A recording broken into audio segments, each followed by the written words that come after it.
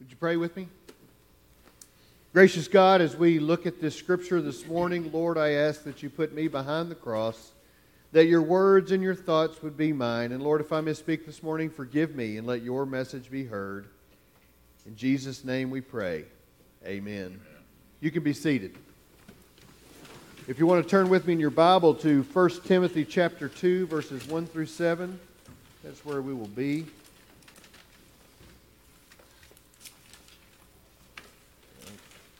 Say we will. There we go. 1 Timothy 2, 1 to 7. So Hebrews chapter 11, verse 6 says, "And without faith it is impossible to please God, because anyone who comes to him must believe that he exists and that he rewards those who earnestly seek him." So I've spent my whole working life in service to people. Before I could legally work, I mowed yards for a living. I installed air conditioners and water coolers. Who had a water cooler in here? Yeah. A few of us, yeah. I assembled bicycles and lawnmowers. And then I went to work for Brahms when I turned 16. I don't talk about Brahms much because it's the inferior ice cream. Still pretty good ice cream though. Yeah, I still go to Brahms.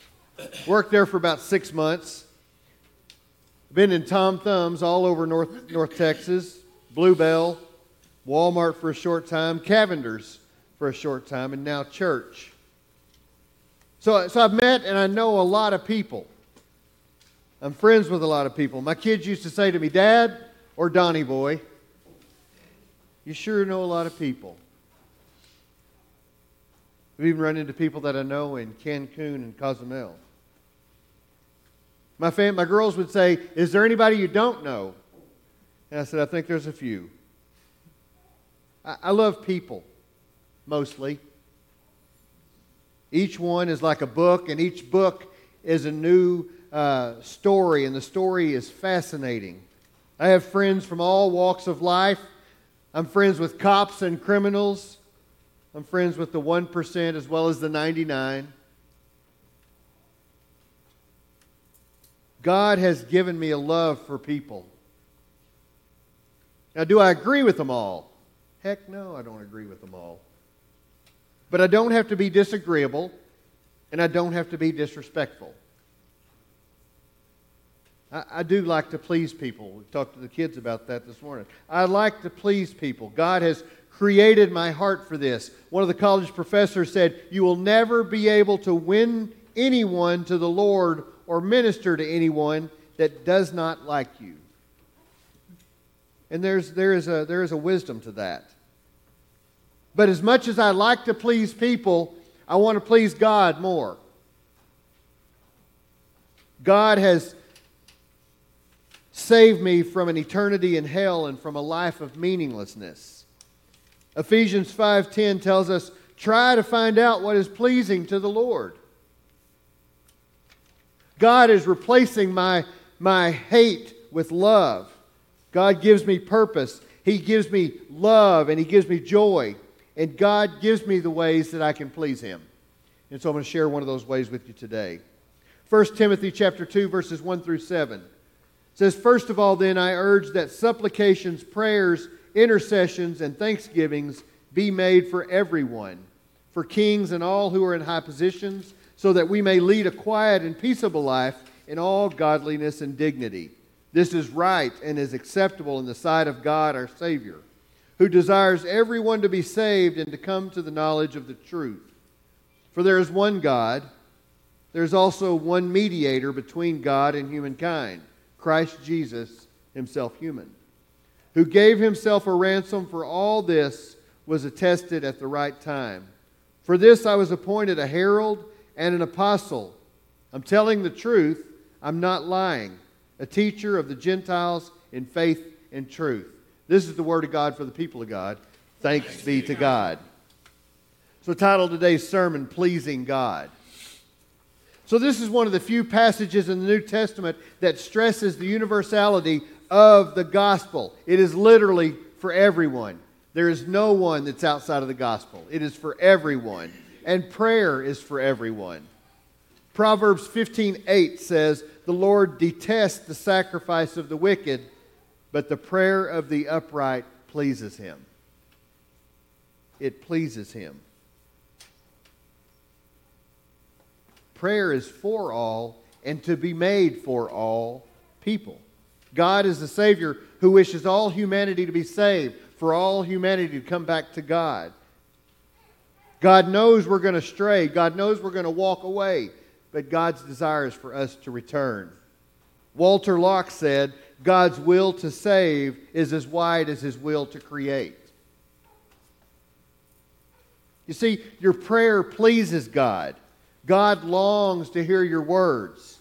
It doesn't matter what you say, really. It doesn't matter so much what you say, just that it comes from you, God's child. How pleasing to God to hear words of praise and gratitude. How pleasing to God to hear words of love and affection.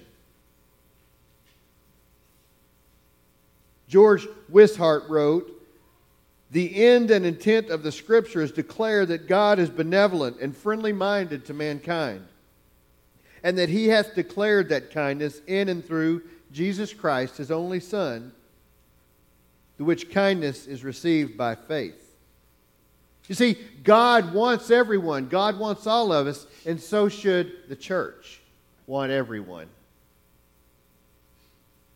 Within the gospel, there are no class distinctions. King and commoner, rich and poor, aristocrat and peasant, master and man are all included in its limitless embrace.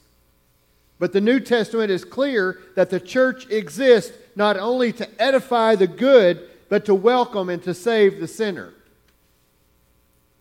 Church exists not only to edify the good, but to welcome and to save the sinner. The gospel embraces both Christians and non-Christians. And friends, for the true Christian, there is no such thing as an enemy. Obviously, the devil, the deceiver, is the enemy. But humanity is not the enemy. And just to be clear, never, never, never. No one is outside of prayer. No one is outside the love of Christ. And no one is outside the purpose of God. Prayer begins with a sense of need, right? It begins with the conviction that we can't deal with life on our own, by ourselves. That sense of human weakness is a basis for our prayer, for our approach to God. And there are certain needs that God only can provide and satisfy. There's a strength that God only can give, right? We search and we pray for strength. There is a forgiveness that God only can grant. We pray for forgiveness for ourselves, right? Forgiveness for others. There is a certainty that God only can impart. And it may well be that our weakness plagues us because we so often take our needs to the wrong place. We take them anywhere but God. Prayer tells us that the way to God stands open and that we have the right to bring our petitions to the Almighty. Prayer doesn't mean only asking God for things. It also means thanking God for things. For too many of us, prayer is an exercise in complaint, when it should be an exercise in thanksgiving. Epictetus said, "What can I, who am a little old lame man, do except give God praise?"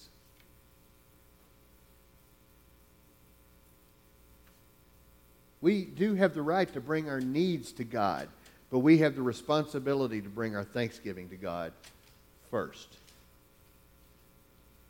This passage clearly instructs prayer for kings and for emperors. The Christian church has always regarded it as a duty to pray for those who are set in authority, even if we don't agree with them, even if we don't like them. We are called to pray for them. And the church over time has never failed to pray for them. It prays for freedom from war, from rebellion and from anything which would disturb the peace of the realm. That is good citizens' prayer for their country, and it's the good Christian's prayer for the world. The church prays for a life lived in godliness and reverence. Paul reminds us that there is one God and one mediator, and through Jesus Christ we have direct access to God. We don't need a go-between. Paul reminds us that Jesus was the one who gave his life a ransom for all to bring God's people back to God. Paul calls himself a herald, one who brings a proclamation that is not his own, but which comes from the King. I think we too are heralds. Paul claims himself a direct witness to the story of Christ and of what Christ has done for him. I believe that we are all direct witnesses. He calls himself a messenger who communicates the story to others so that it will be meaningful to them. I believe that we too are messengers. He calls himself a teacher, helping others to understand the truth, its meaning for them and for the world. I believe we too are teachers. You know, when people pray, they tend to pray for God to better their lives or to change their circumstances. Even non-religious people will turn to prayer in times of need or heartache or tragedy. 911 is one that comes to mind. Newsweek quoted sociologist Andrew Greeley as saying that 78% of all Americans pray at least once a week. 78%, that's a good amount. 57% reported praying at least once a day. At least once a day. And finally, Greeley found that nearly 1 in 5 Americans who consider themselves atheists or agnostics still pray daily. 1 in 5 that say they don't believe in God. See, prayer is this tool that allows us to unleash the power of God, and it brings healing for the sick and the mending of relationships and a change in our circumstances. God doesn't always answer our prayers when we'd like them or how we'd like them, but God does answer prayers. Romans 8:28 says, and we know that in all things God works for the good. And we know in all things that God works for the good. That's all God wants for us is the good. God has our best interest at heart. That's the character of God. Meaning that God only wants the good things. We don't understand why God doesn't answer some of our prayers, but God has a bigger picture. God has the bird's eye view. God may not disagree with what we think is best. And if prayer only changes our circumstances and doesn't change us, it accomplishes very little. But friends, sincere prayer will change your life. 1 Timothy 2 says, first of all, right, we go back to that scripture, it says, first of all, and the reason it's telling us first of all is because our tendency is to pray after we've decided that we can handle it for ourselves. We will exhaust every means possible before we go to God with the problem. 1 Timothy is telling us that's where we should start. Paul is saying this is where you need to start. 1 Timothy tells us that requests, prayers, intercessions, and thanksgivings please God. Half-heartedness does not please God. Lukewarm Christianity does not please God. Uncommitted Christians does not please God. But those who sincerely seek Him, those who believe in Him and believe that He will reward you, those who live by faith, please the Lord. May we have the attitude that Paul did. He said in 2 Corinthians 5 verse 9, so we make it our goal to please Him. Make it your goal, friends, to please God. Pray for family, friends, for strangers, for the enemies, or so-called enemies. and for yourself.